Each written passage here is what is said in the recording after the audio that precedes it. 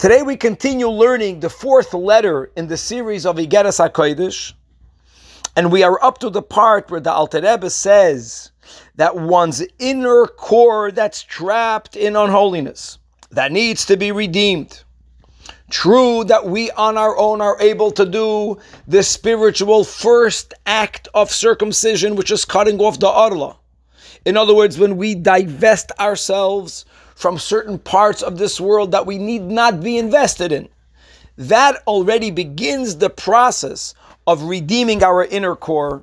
However, as we learned in yesterday's Shir Tanya, the next step, which is referred to as the step of Priya, physically that means by the act of a bris milah, that there is some thin membrane that has to be peeled back. That's something that only God Almighty will do for us with the coming of Mashiach in the era of Mashiach. Now let's continue. Says the Alter Rebbe, even though again this is something that's going to be finalized and the ultimate redemption, and therefore the access that we will have to our inner core will come about with the coming of Mashiach. Nevertheless, all that which is given to us from above should ideally be initiated by our avodah from below.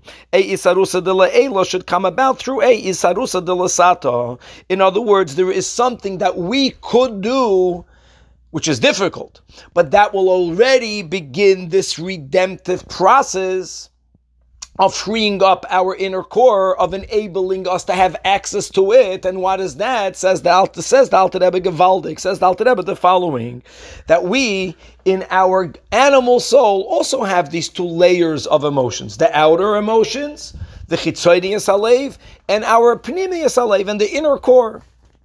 And the Alter Rebbe says that there are times that a person, specifically in their pursuit of making a living, and in their pursuit of life, if need be, that sometimes the world demands of us that we need to invest not only our chitzonius halev, but we have to invest our core itself.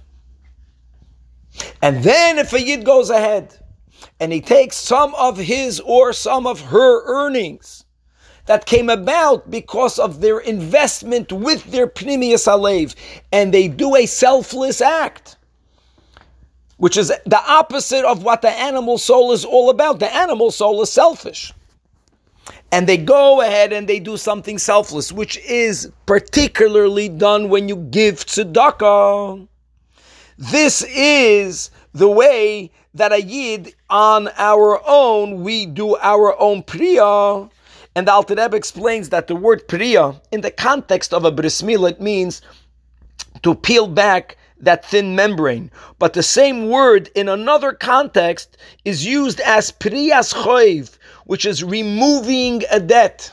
There is some sort of removal, like we explained. There's a certain blockage that we are able to remove when we give tzedakah.